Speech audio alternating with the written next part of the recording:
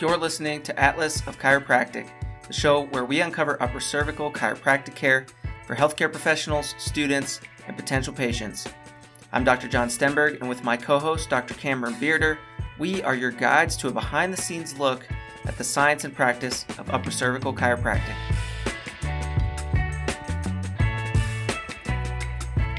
Welcome to the Atlas of Chiropractic podcast, another international edition. It's kind of crazy. I was thinking about this just before we started recording. It's the second interview I've done with someone in New Zealand. Kind of wild to think that just this silly little side project has turned into like a really cool connecting point. But with me today is Dr. Carita De Jong from Auckland, New Zealand. We were kind of like ships passing in the night at the Blair conference about a month ago. And there were so many people there, like we never got a chance to connect, but we were able to connect after the fact and start a conversation. And I thought, this would be really fun to get to know each other a little bit better. You're obviously there practicing upper cervical care in a part of the world where there's very few resources for that sort of thing.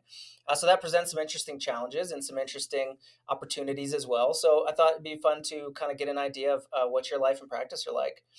So if you want, maybe give us a little bit of a background, how you got into chiropractic to start out, and then how in the world, with no resources there, you found your way into this Blair upper cervical deal. Thanks so much for having me on. And the message that I sent you was thanking you for the work that you guys do on the podcast, because I have been a long-time listener and I don't often have these conversations. So, the topics that you guys cover has been massively inspirational and like motivation and educational for me. So thank you so much. My journey into chiropractic, I think, has been a little bit of a chance one. And I think as my career goes along, I'm come to understand more and more just how profound that experience was, because I always joke that I didn't choose chiropractic and chiropractic chose me. So I live in Auckland in New Zealand now, but I was actually born and raised in South Africa. And South Africa's health paradigm and the health paradigm that I grew up with is completely different. It's quite a conservative, religious upbringing. We don't have a lot of trust in anything alternative or different. And the GP, the MD, is really the center of your health universe. Right. And I grew up, with the understanding that getting value out of your health appointment is really the amount of medication that you leave with. So if I've got memories of us leaving with bags full of prescription medication after an appointment, but you would feel like you got really good value for your appointment when you were there and you were really well looked after. And I still look after a lot of ex-South Africans in my practice now, and very often a complaint that they have is that they feel underserviced and undercared for. So, I wouldn't have described myself growing up as a sickly kid, but I definitely had a couple of challenges growing up that I think were just kind of the norm. So it was a little bit of a running joke that I was a colicky, vomity kid, and like my parents still joke about it to this day that I vomited on everybody. I had lots of struggles with allergies, reoccurring chest infections. Like as soon as it turns to fall into autumn, I would have bronchitis, sometimes turn into pneumonia. And I had my first memory of having a migraine when I was 8 years old at a friend's birthday party.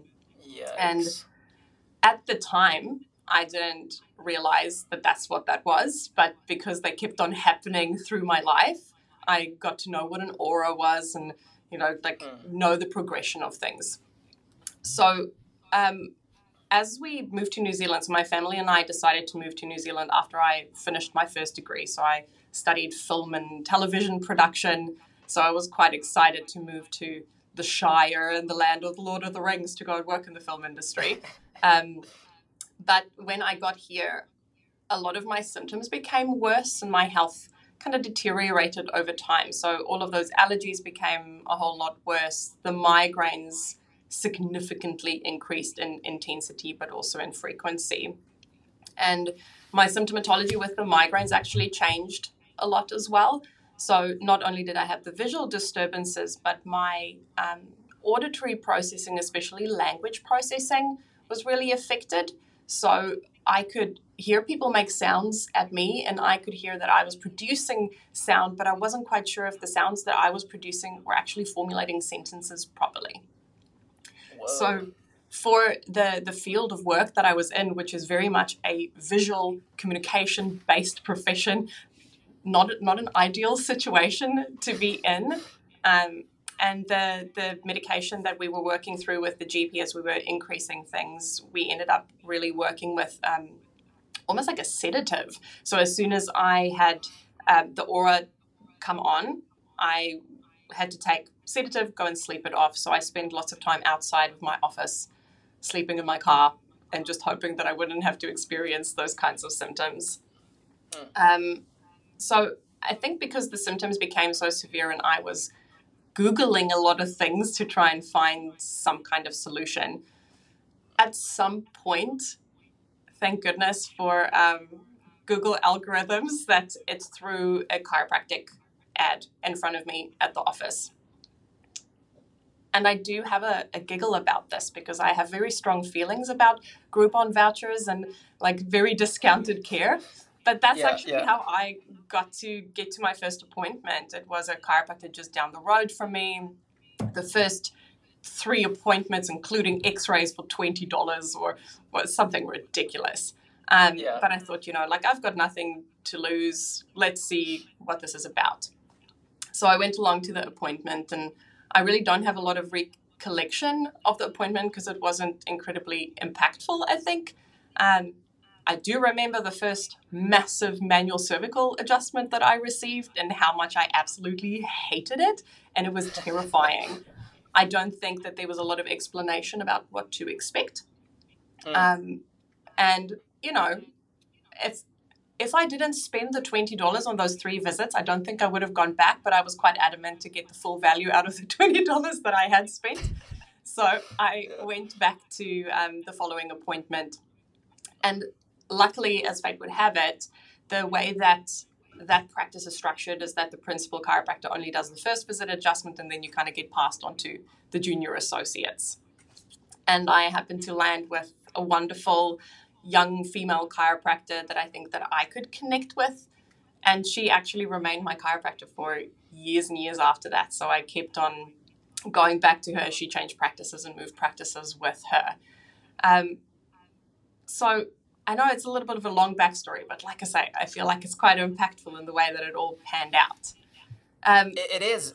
And I think there's so many of those stories. It's like you had mentioned the chance to it. I've had folks talk about serendipity or just the universe conspiring, all these different terms, but it just seems like chiropractors are like called to it. It's a weird thing. And I'm sure there's other professions that feel that way too, but people just seem to have this like, this moment in time where just the right set of circumstances align for a new idea to enter their life at a time where they're either desperate enough or open enough to consider it. And then from there, the results and the experience of being a patient brings a lot of people into the profession. That's what I think is so unique about how we can relate to our patients. It's like, I don't know if a neurosurgeon, gets into neurosurgery because they had a posterior fossa decompression, right? It's like, we can sit and eat and eat with our patients and be like, look, man, I get it. I'm there with you as a patient currently. And I really think that's a cool connecting point that we have with our people. It just kind of brings everything down to earth and puts us all on the same level. And I think there's value in that. I agree with you 100%. And very often, when I do share my story with the people I have the opportunity to, that's the one thing that they say gives them a lot of hope, is that we've been in the same shoes. And, like you say, very often your medical or healthcare providers don't get what you're going through. So I think that's why I do have such a passion caring for people with migraines, because it did make such a big impact for me. And as I got better and I started healing, it really felt like I could see my life so clearly, and I could analyze what was going on. And I realized that I really was not in the right profession. I didn't like the projects that I was working on. I had a few people that I really loved in working with. So I would tend to choose the projects that I worked on based on the people and not necessarily the project itself. So there was a day and I said to my husband, I feel like I'm going to do something wild because this place that I'm working, there's no progression, there's no learning, there's nothing exciting for me. So I'm going to quit and I have no idea what I'm going to do. And I sat on the couch, I think, for 3 months, unemployed, just like pondering life and what I was supposed to do. And I did a whole bunch of really odd jobs. I did some babysitting and I did a few little projects with the people that I enjoyed working with. But one of the things that happened was I had the opportunity to do my Pilates instructor training, which was completely left field, but that was such a crucial moment for me of realizing how much I love working with people, how phenomenal the human body is, and going through the process where somebody decides to make a change in how they do things and support them with that. So I thought, okay, I love learning. I've discovered that about myself now. So I want to retrain. And I went back into my old programming mode of going, but what does health look like? What does it look like helping people? So I went to the university open days for things like medicine and dentistry and nursing. And my chiropractor, who was still that second chiropractor I had after that first adjustment, she said to me, like, stop wasting your time. You're meant to be a chiropractor. You'd be a great chiropractor. How about I write you a letter of recommendation to the New Zealand College? I know you don't have a history in all of the sciences because I was an arty kid at school. So I didn't have physics and chemistry and all the things you needed to get to chiropractic college. But the chiropractic college graciously interviewed me and said that they would offer me a place if I could complete those prerequisites. So I had my first interaction with the periodic table at university level and like figuring out what all of this is. So lots of late nights spent on Khan Academy looking at videos on how to balance equations because, I was on this route and it seemed to fall into place. How useful is all that, right? Not at all, but I came incredibly good at just memorizing things. Sure. Yeah. Yeah, that's so awesome. Made it to the chiropractic college and, the rest is history. So that's why I arrived to chiropractic college expecting, I think that was a journey in itself because I think a lot of people when they've had such a profound experience with chiropractic, you go to chiropractic college to become the kind of chiropractor that you saw that got you the changes that you wanted. But it was such a big experience because my chiropractor, as lovely as my care was and as massively impactful, I didn't know that philosophy existed. I didn't know the word subluxation. I'd never heard about innate intelligence. We never covered the fact that, the body is self-healing and self-organizing.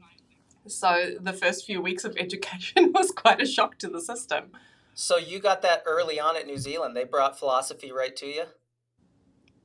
You know what? I am so grateful to the New Zealand College of Chiropractic. I think that their curriculum, so the three legs or the three-legged stool are so equally represented and covered. So we had the most amazing philosophy lecturers who were so passionate. So literally from your first week, you start covering innate intelligence, triune of life, safety pin cycle, and it just gets drummed into you as the absolute foundation that you do everything with. We're lucky enough on the science part of things to have Heidi Horvick and her team who run the research department. So we had neurology lectures from Heidi herself and got to understand, the most up-to-date neurological explanation of subluxation. So for us New Zealanders, that is our foundation education. We don't have to go and find those things. And then our technique departments, we cover a wide range of things. So we had full spine techniques, so diversified and Gonstead activator protocol, and then we had a upper cervical specific, a toggle recoil technique as part of our curriculum. So cool. I think we get a very well-rounded education. That's awesome. Yeah, and those first few months and year of chiropractic school are so formative. The way that you get, I was talking with a colleague about this recently. It's like so many people just form their opinions of their profession or their opinion of where they fit into the healthcare landscape based on those first few months or year. of what information other folks present to them, even if it's not the full picture, like you said, with all, all aspects of chiropractic accounted for. And that's such a fascinating thing. So I went to Life University and it was the same way. And like, I don't know if I would have gone to a school that didn't lead with that type of content, that I would have meandered my way into it at some point. So it is kind of one of those deals. And like, when I chose a school, I visited 3 schools, and basically like I went to Life because it felt right. And it was so crazy because I scheduled a tour, showed up, and it was like in between quarters. There was nobody on campus. I like walk into admissions and they're like, "What are you doing here?" And I'm like, "I'm scheduled for a tour." They're like, "Let me find somebody real quick." So it wasn't even the like sales pitch, right? It was just, it was quiet. There was nobody there. They kind of gave me the quick, like dirty tour. And then I just sat in the cafeteria and just thought about it all, and it felt right. So sometimes like, these things just kind of work themselves out. And I never thought about this until you were, talking about your part of the story, which is I got adjusted the first time ever, maybe like, I don't know, it had to be a month before I decided to like go to chiropractic college. And I was like, I graduated undergrad, was going to go to dental school, was kind of like half-heartedly applying. And the timeline was similar. It's almost like I was clear for once. I was like, oh, wait a minute. This is the thing I should do. So it's kind of like, to bring that philosophy into our personal journeys. It's almost like I got adjusted. Same deal. General full spine. Guy didn't examine me. He didn't tell me anything. He just kind of like did one deal on my neck, but I saw colors brighter. I breathed deeper. And then after that, everything changed. So it's interesting, right? It's I don't know if other people can relate to that, like other healthcare professions, because I have a lot of friends that do different types of healthcare, and I don't hear stories like this from them. So I think it's a unique thing, but we're purpose-driven practitioners a lot of the time. And I think there's something therapeutic about that too. If you go to a doctor who is thinking about your life being the best it can be, as opposed to like, reducing your symptoms to a reasonable level, like that's just such a different way to start the conversation, and such a different intention in every step of the process. So very cool. I 100% agree. I have a lovely local GP who actually refers a lot of people to me. And the main reason he refers people to me is because it frees up his time and it keeps people out of his office, which is, this is actually great. yeah, she's helping people. But, so many people, it's funny you mentioned like the normal kid stuff. It's so interesting to think about like my son being raised a chiro kid versus the way I was raised. And my parents did the best they could with the information they had, but all that same stuff applied. It's like normal kid sicknesses and normal kid stuff. And like, we were pretty healthy generally, but it's interesting to, I guess the word is like what people settle for, as terms of like their quality of life and what they think their life can be. And that's just physically. But it's interesting how many folks go through that, and little kids that get diagnosed and labeled with conditions and treated for them, and then it follows them through their life, and it may or may not even need to be something that they experience long term. So even you just saying like the normal kid issues, I kind of like I felt it a little bit, because it's like, man, there's so many people like that just they don't know what they don't know, right? And chiropractors have been saying that forever, but it's true. And with your experience in the healthcare system in South Africa, it's like, we have conversations every day in here, people's interactions in the healthcare system in America, and it's abysmal. It's not even good customer service, let alone the outcomes. So I think there's a really interesting opportunity at this point in history for people to consider new things, and I think we're really poised to be able to, like, when folks are looking for something different, if you can meet that need and do it in a way that relates to their life, and it shows them a better life for themselves, from not just from now, but here on out. That's a powerful thing. And I always kind of get a little bit like, every so often people come in and they say, "You changed my life," right? We hear that kind of stuff. And it's like, I always almost feel a little bit like apprehensive to get that pat on the back, because it's like, dude, I just adjusted you a couple times. You know what I mean? Like, you had that health potential inside of you the whole time. You just needed a couple little tweaks. You just needed a little bit of support. And like, look what happened. That's not because of what I did. That was kind of maybe kickstart the process. But like, dude, that's what your body can do, and that's a fascinating thing. And the only way that we can explain that in a way that is relatable. Is like, it's innately intelligent. Like, your body knows how to thrive and is always seeking to thrive in the conditions that it's presented with. And so it's just that concept, when I heard that kind of stuff at Life University too, it was the same thing. It's like, it just resonated innately. It's like, oh yeah, well, of course. You know what I mean? Like, look at nature. Nature heals and thrives and grows and dies, and there's cycles of it. And it's just an interesting thing that we seem to have not applied to healthcare, and like getting the most out of our physical existence. And so when someone presents a different way of thinking about that, for a lot of us, it's like, well, duh, like that makes sense. The getting to that, and then what do we do? How do we support people? How do we help them realize that in their day-to-day life? And how do we do that on purpose as many times as possible, as quickly as possible, with the best possible, outcomes? Like, that's the thing that led me to upper cervical, was like, okay, I've heard about this thing. We've been talking so much about all of this potential. What's the way to get that out? What's the way to facilitate that? And the only thing I could, getting toward the end of school, I was kind of having this like existential crisis of like, oh, why do I need to have 5 things adjusted on me 3 times a week? I'm a young, healthy dude. Like, what are we doing? And so these upper cervical people were talking about like, well, our adjustments hold, and people do well without needing a ton of intervention. And I'm like, that's that thing they were talking about with philosophy. So how in the world, you got a little bit of HIO or toggle training, but like, how in the world did the Blair technique come onto your radar? Oh, that was a chance meeting that was just meant to happen, I think, at the right time in the right place. So the toggle recoil technique that we did quite early on in our education. So coming from that university of experience of just like rote learning, memorization, I went through a lot of my technique training like that as well. I was still having a difficult time in that part of my education just to palpate anatomical structures. So if you're still having a difficult time finding C1 TVPs, then, setting up an adjustment and understanding the biomechanics was just over my head completely. Yeah. And I felt the way that people talked about upper cervical chiropractic was really complicated, really important, but really complicated, really finicky, so not a lot of people do it. Too many things to faff around with, so we leave that to the smart people.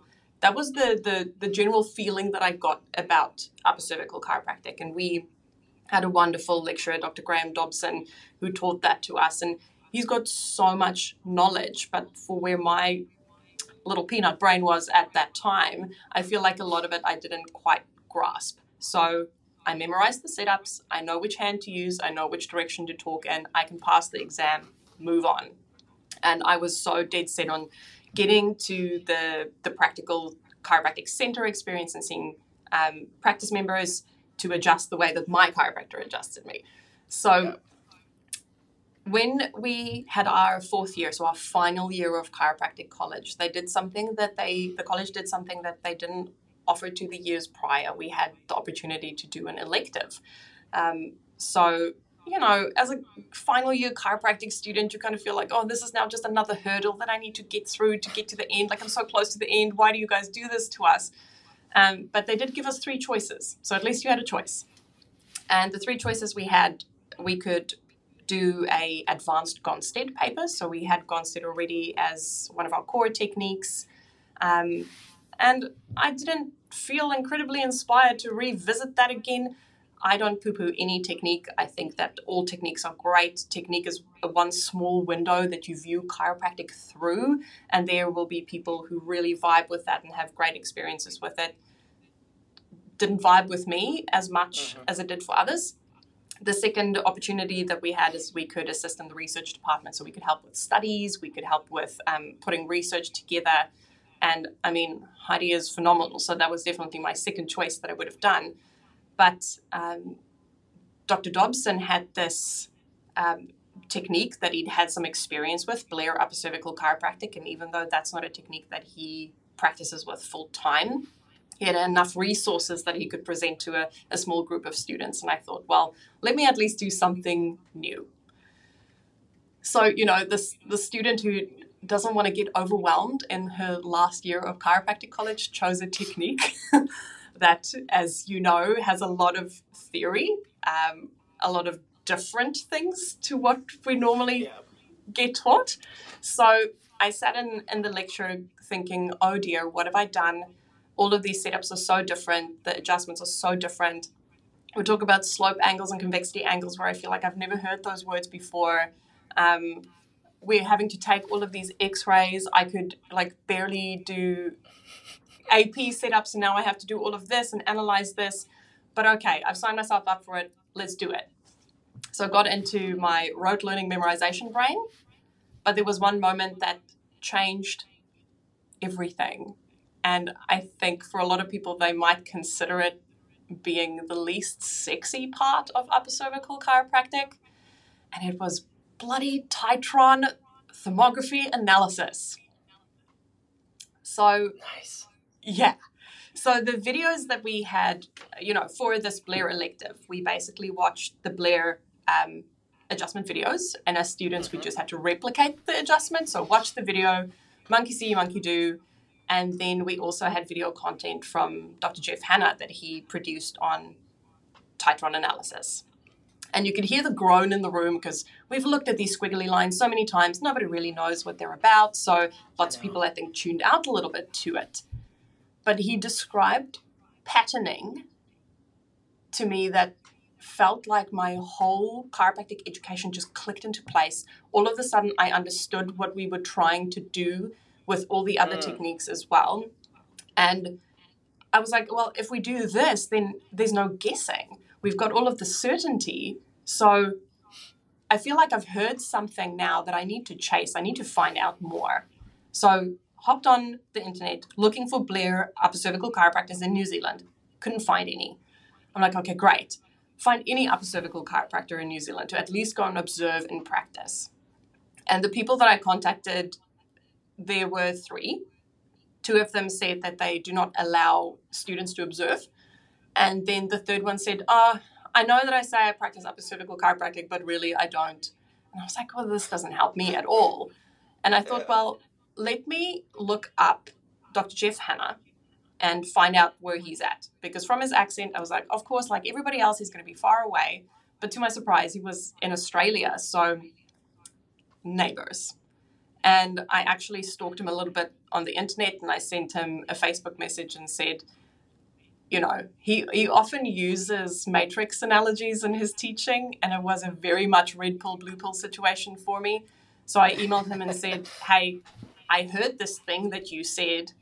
I am now forever changed. I can't go back to how I've been doing things. I want to know more about this. What do I read? Where do I go? Who can I talk to? And he's just been such a massive part of my career. And I think he actually just pinpointed the direction for me to go in. Because he said, let's hop on a video call. And he said, go and get your speeder board. Show me what your toggles look like. Show me what a setup looks like for this. Show me what a setup looks like for that. Explain to me how this works. And he said, well, I'm hosting the advanced seminar in Brisbane in a couple of weeks. And I feel like with the knowledge you have, it'll be a bit of a push for you. But come on over. Like, I'm happy to have you.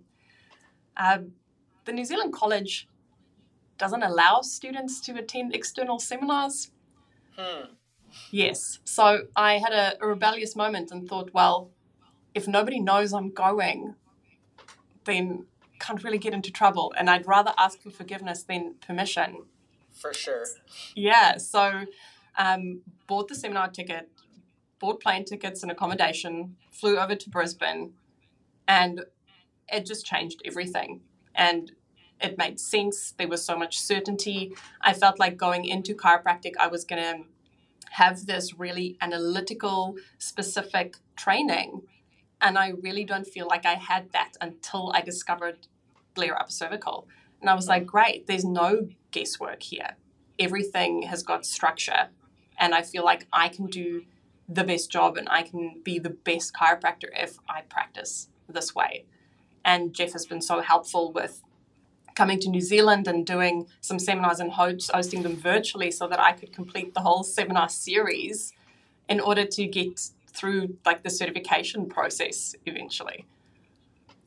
That's awesome. And you did, right? Like just this past Blair annual, a doc got her Blair proficiency certification there with a handful of other docs and a bunch of students too. And that's like, you definitely earned it. It's so easy. I could go to a seminar almost any weekend.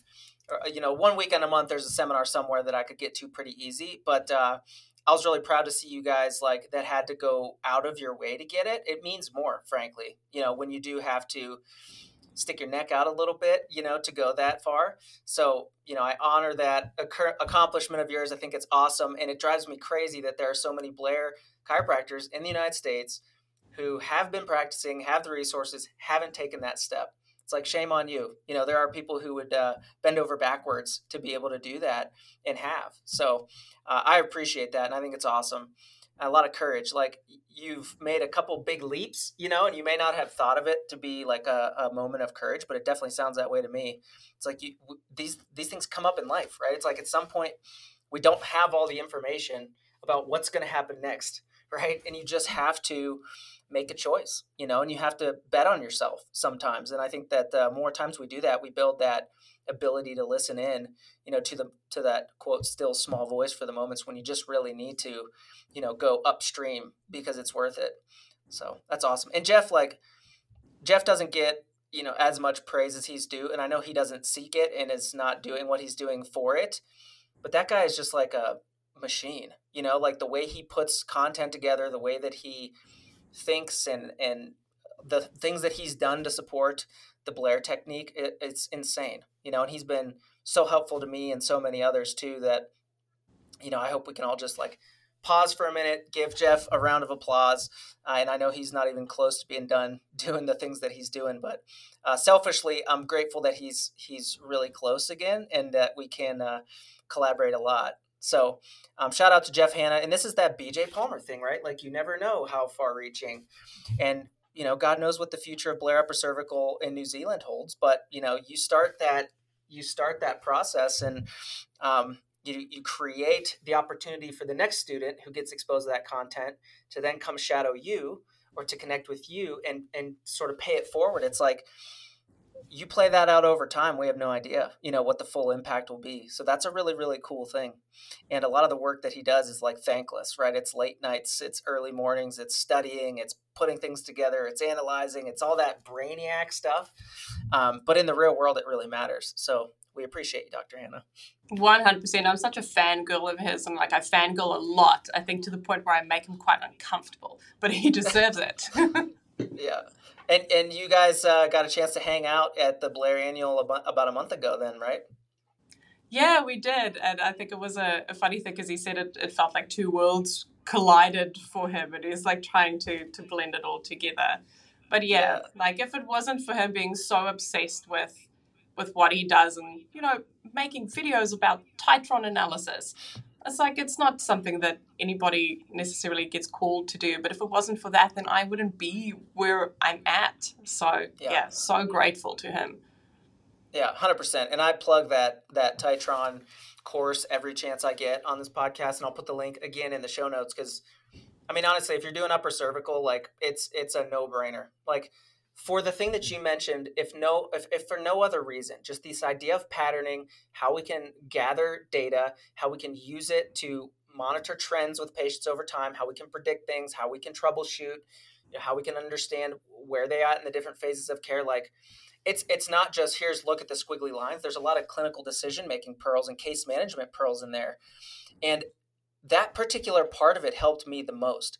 Like, I remember being a young doc and like I got into Blair real late in school and I started my practice doing Blair with no experience. And so I was like, case management stuff was like really top of mind for me. I'm like, I could do the setups and stuff, but like, how do I walk folks through this and make sure that they get the results they want? And how do I stay accountable to like that process scientifically? And I'd ask people and I kind of got practice management answers, which is okay. But I was looking for like the clinical part of it. And with his approach to that in that module, that gave me like finally a framework for clinical decision-making, for case management, and for understanding like with each person, how do I influence these outcomes that we know they can get? Because, twice a week for 2 weeks and then once a week for whatever, it's like that doesn't work for everybody all the time, and it's not appropriate for everybody all the time. And so I felt like the main benefit I got from that, besides just understanding how to read the squiggly lines, did I do the right adjustment type of thing, is, is that pacing of care over time, monitoring the right things with the patients and pulling those patterns out. So super important for any upper cervical technique. Frankly, I think any chiropractic technique, but especially, with an upper cervical lens, because he's trained in Atlas orthogonal and Blair. So it kind of applies in a few different ways. Yeah, and the thing is, like I say to people in my office all the time, my goal is for you to not need me. My goal is for you to not need an adjustment. So if we can track when not to adjust people, because that's always the hardest thing. It's like just with palpation alone, easy to find high points, easy to find, tension points that you might feel urged to put a force into. But when we pattern really carefully, it means that we make the right decisions and like we service our practice members, I think, in a very what is the word that I'm looking for? Like we get to serve them with integrity. Yeah, and I think it's really accountability important. and integrity.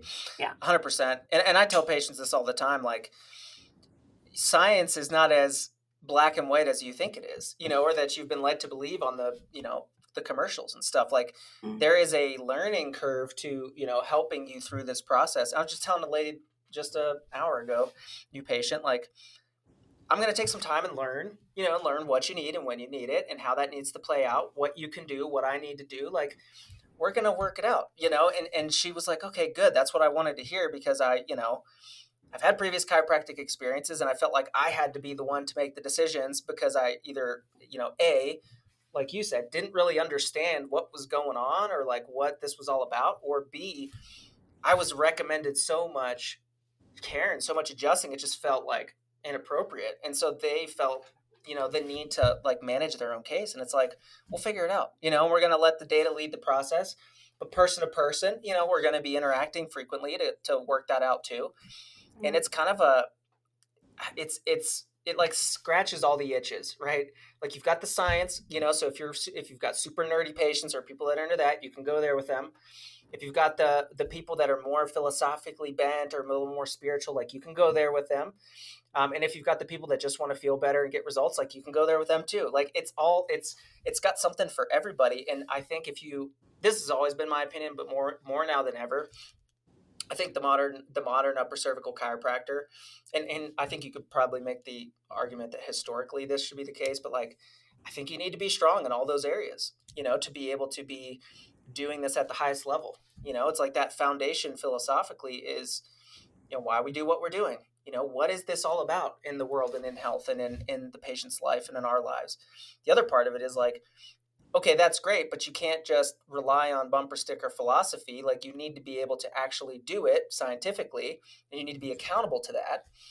And then the third part of that is you got to have a way to express that, like, bring those two things together onto the table for the patient. And that's where the art and the techniques and all this, stuff like really matters, is by the time you get over the table with the patient, it's like, hopefully those two things are just converging in a way that when you make that adjustment, it's going to have the best possible outcome of doing what we know chiropractic can do for people.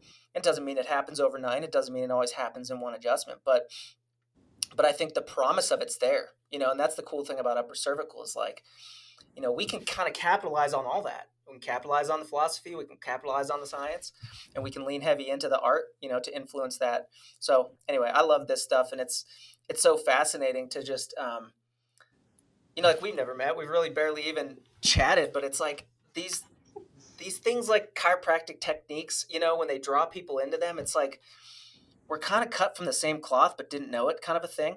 It's really weird. And I remember being a new student and a new doc, like, kind of getting into the community, feeling like an outsider, like, oh, these people have all been colleagues and friends forever, and like, I'm just the new guy and I don't really even know much of this stuff, like, but just immediately, finding a sense of community with the Blair folks and a lot of common ground, in these things, even though I didn't have a lot of time and experience with the people.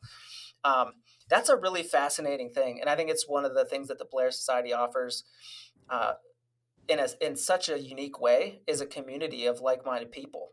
that have similar interests and goals and a vision of chiropractic and, ways that they practice and things that are important to them. And there's the differences too, but I love it. And I think it's, we need that, and part of what I wanted to talk with you about is like, cool. So now there are three of you, in the whole country.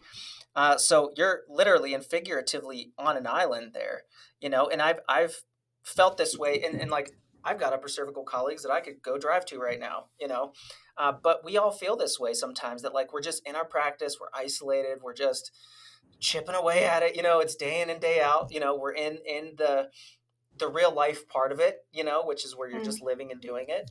And so for you, even more acutely, that lack of sort of physical proximity presents some interesting, barriers. You've made connections and stuff like that, but what are some ways that you've been able to sort of feel connected to the upper cervical community, even though you're not geographically accessible?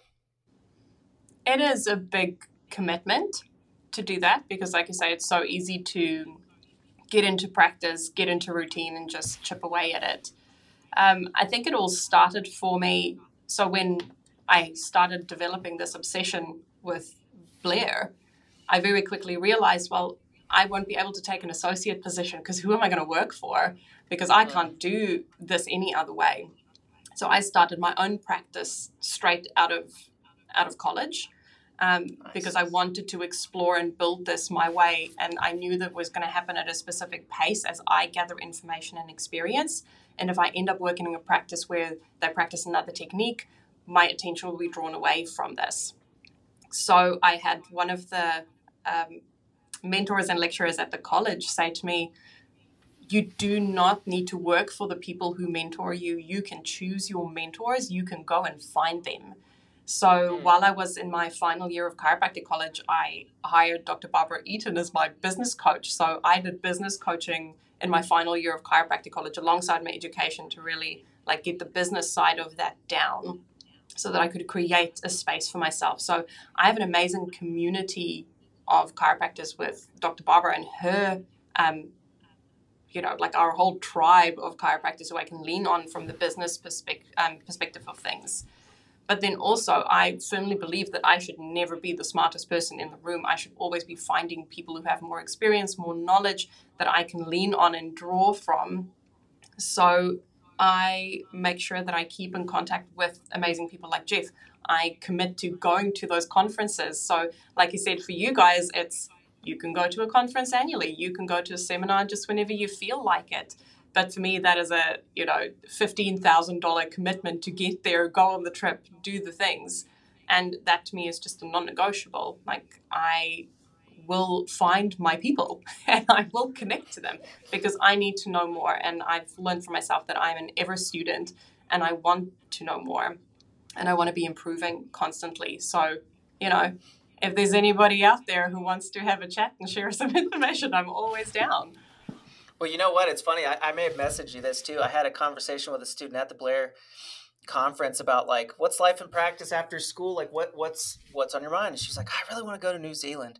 And I can't for the life of me remember who it was, but I was like, well, that's awesome. Like go and do it because we need folks in every corner of the world, and like, it's cool that there are like a million Blair docs in Seattle, but like, what about everybody else?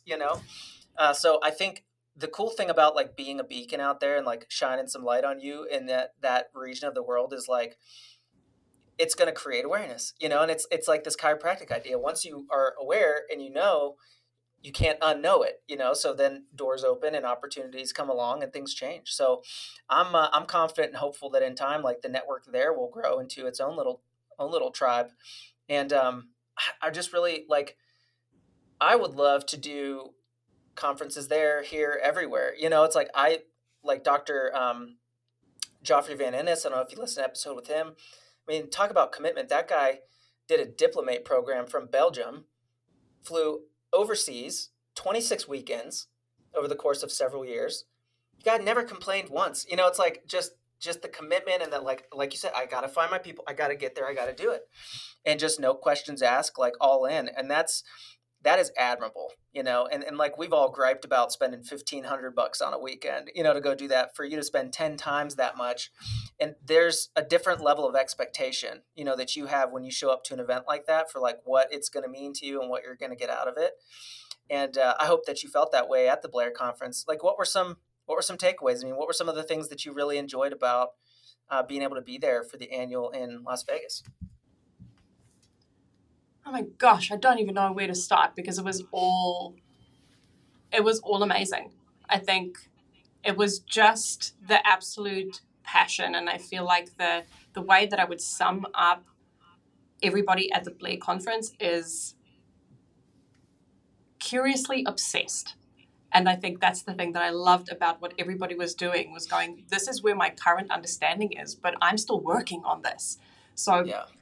Every single presenter had the same kind of like thread through all of it, going, I'm going to share with you what I've learned, but this is very much work in progress. And loved going through the adjusting stations. Honestly, that's the best, because I do not have the opportunity for anybody to watch my adjustments and give me feedback. So I'm basically just doing what I think is right, and I might be doing the wrong thing for ages. So everything was meaningful to me. And I, at some point, turned to Dr. Karen, who's my colleague in the South Island from New Zealand, and I said to her, just take a minute. I know that they're going through handing out the certificates for certification really quickly, because this is just procedure, but for us, this is massive. So just give yourself a pat on the back for completing that. Yeah, and shout out to Dr. Karen. She was in my group doing the adjusting stations, and we got to chat a little bit. And she told me a little bit about her story and her path to getting it. It's awesome. Like, it's just one of those deals, right? Like, you show up and there's a bunch of people a bunch of people you don't know, and you just kind of strike up a conversation in between things, and it's like, oh my God, like, what a cool person, with an interesting story. So congratulations to Dr. Karen too. I appreciate that we got to like connect a little bit. And she had mentioned that you were there with her, and she's like, oh, I'll introduce you to my friend, and it just never worked out. But I appreciated like her level of enthusiasm too, because like, you're right. We do what we think is right and what feels right. But it's like, you talked about those adjusting videos, like Dr. Todd Hubbard and me versus you, like, we're all different body types. We're all different, like, shapes and sizes. Like, you have to find a way to make these Blair principles apply to what you can do, with your skills and your body. And so it's like, I always love when you watch these people that have been doing it a super long time, and like different types of people, right? Ian Bulow's like 17 feet tall. You've got guys that are like short like me. You got people that are super fast, super precise. You get to kind of pull out the principles. And if you have someone identify, like in your setups, like, oh, this is something I keep screwing up on different adjustments, that's the thing you work on. And as you work on that, all the adjustments get better. And the thing I remember from the first Blair conference I went to with that exact thing is like the like pisiform control. It's like students and young docs, their hands are going all over the place. These people could just like maneuver their whole body and everything around just a very specific point on the pisiform. And it's like, oh, that's a thing to work on, that control and that like that connection to the contact all the way through the adjustments. So that was something I took away and still pay attention to. So you're exactly right. I mean, it's a powerful thing to get that kinesthetic feedback of like, you feel like this, but try that, and those little tweaks can often make a big difference. And then I always tell students, like, when you go and learn that stuff, like, then practice the crap out of it, do it a lot, and practice that feeling that you got until it becomes normal, and take the videos and send them to your mentors and do all that stuff too, because we do need feedback. Like, it's that whole slipping and checking thing. It's like, nobody does things because they think they're doing it wrong. It's like, we all think we're doing the right thing, but doesn't mean we are. And with this kind of stuff, like, precision and specificity is the whole point. So it behooves us to kind of pay attention to those details and get the feedback when we can. Which is like, absolutely. I always see people that they never do the hands-on part. They just like go talk in the hall or something. I'm like, this is a unique opportunity to get feedback from a lot of different people and to see. And I always like to watch the other people that are at the stations too. Like, what do they do well? What do they not do well? Like, what do they struggle with? What are they good at? How does the instructor correct them? What thing can I learn from what they need improvement on? Like, there's just so much you can gain from, and it all happens fast. There's a lot of adjustments. It's short time at each table, but tons and tons of benefit there, and a totally different feel than just like a Blair seminar, in an office somewhere. So like you said, the intensity is like I like it. You know, it's there's this energy, right? Like when you're in a room full of like-minded people that are all working on the same thing, like it kind of just, I feel like you learn better. I don't know. I feel like I always learn faster in that type of energy, but that's just me. Yeah, I'm the same. And that's why we're the same. Yeah. Well, and like part of the reason I'm super encouraged whenever folks give me good feedback about this podcast, because like it's a passion project. You know, it's like something fun for me. And like I've had so many mentors and folks that have just been like so willing to go out of their way for no reason, you know, for nothing in it for them to just help me, you know, answer my questions, like, entertain my ideas about things, like all that stuff. And it's just, I've had so many valuable conversations that, you know, hang up the phone and go like, man, I wish somebody else would have heard that, you know, or like could have listened into that little bit right there. Cause I know other people could benefit from that. And it was like, well, we kind of have the technology, you know? And so a big part of me doing this was like, for people like me, it's like, I relate to people easy. I've always found it easy to like carry on conversations with people, and so I thought, well, maybe there's some natural gifting there. But with the technology, like I've definitely seen that other people are getting a lot out of this too, and that's like a positive feedback loop. It motivates me to continue to like do it and to bring these conversations to people, because you kind of take for granted how um, how much we need this kind of thing. You know, it's like how much we need to have these stimulating conversations and to like be connected with people that think like us and have similar challenges, you know? And so whether it's someone who's been in practice for 50, 100 years, you know, like some of the people I've talked with, or other people that are students or still in school, it's like the perspectives are all different, but we all have similar needs, right? It's that intellectual curiosity. It's that obsession with like, I want to get better results. You know, it's, are you seeing what I'm seeing? Like, this is my struggles. What are yours? Like all that stuff that happens in the back of the room, you know, not on the stage. Those conversations are super valuable. And I'm glad that you and others have found a lot of value in it. So I'll just keep going. It's fun. Yes, And please. I've gotten the most out of it. I tell people all the time, like, nobody's got more out of this than me. And this is maybe embarrassing, but like I listen to my own episodes. Like every Tuesday when it comes out, I listen on my way to work, and I like sometimes surprise myself with something smart I said. Or you listen to other folks and it's like, man, I remember having this conversation, but that just really jumped out in this moment. And I love being able to go back, you know, and like, so leave this like legacy of conversations over time, because, you know, I just got a message from a guy on Instagram right before we started. He's like, man, this, you know, I really value what you're doing. And I'm not, you know, this is not to pat myself on the back, but it proves that we're meeting a need, right? It's like conversations like what you and I are having and us sharing this with people, it's meeting a need, you know? And so yeah, it and it's not reinforces bragging if the it's fact true, that, because you're making a big difference. So you're allowed to pat yourself on the back, because, you know, every single interaction that I've had with chiropractic along this journey has been one single bit of information that just sparks, you know, like my spidey senses tingle, and then I go off in a direction. So it might be one sentence of one episode with a specific person that can massively change the direction that somebody chooses to go in. So yeah, you're doing an awesome job. I'm kind of one of those people too that like I think once you know something, you're accountable to it. So it's like, I'm just trying to put out as much information so that like I'm accountable to the people and to the information, and so are they. You know, and there's no more of this, well, I didn't know, or my mentor never told me kind of stuff. It's like, come on, we got to do better. And it's, you know, I always put on my post, like, live, learn, and do better. It's not that big a deal. Like, let's just keep working on it. You know, like some of the stuff we get so upset and emotional about with chiropractic techniques and all this stuff is like, it's not that important, you know. But what is important is us supporting each other and helping each other do better and be better and continue to contribute.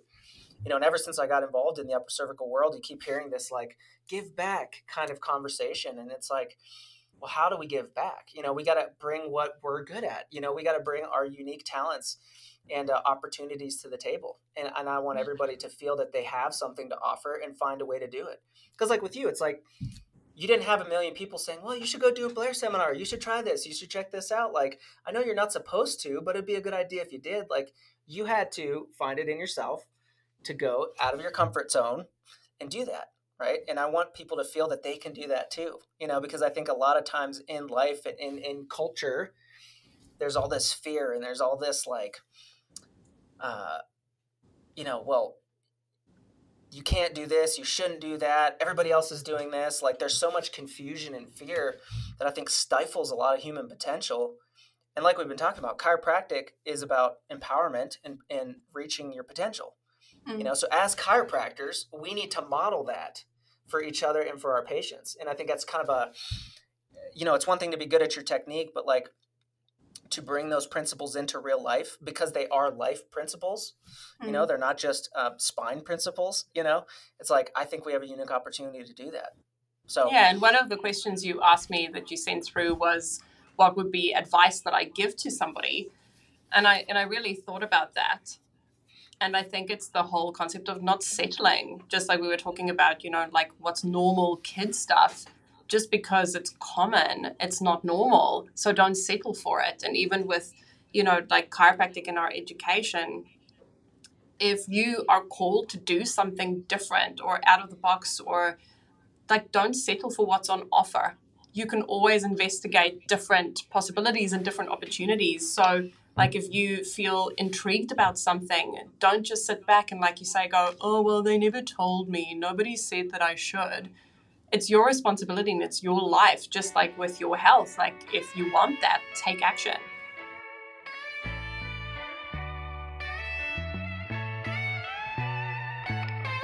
Hey, we just wanted to say thank you for listening to Atlas of Chiropractic. We really hope you enjoyed this episode. Go ahead and subscribe to the show and turn on notifications so that you're the first to know about new episodes. Leave a rating and review to let others know how you really feel about the conversations we're having. And last thing, check the show notes for relevant links, contact info, and resources that we mentioned during this episode.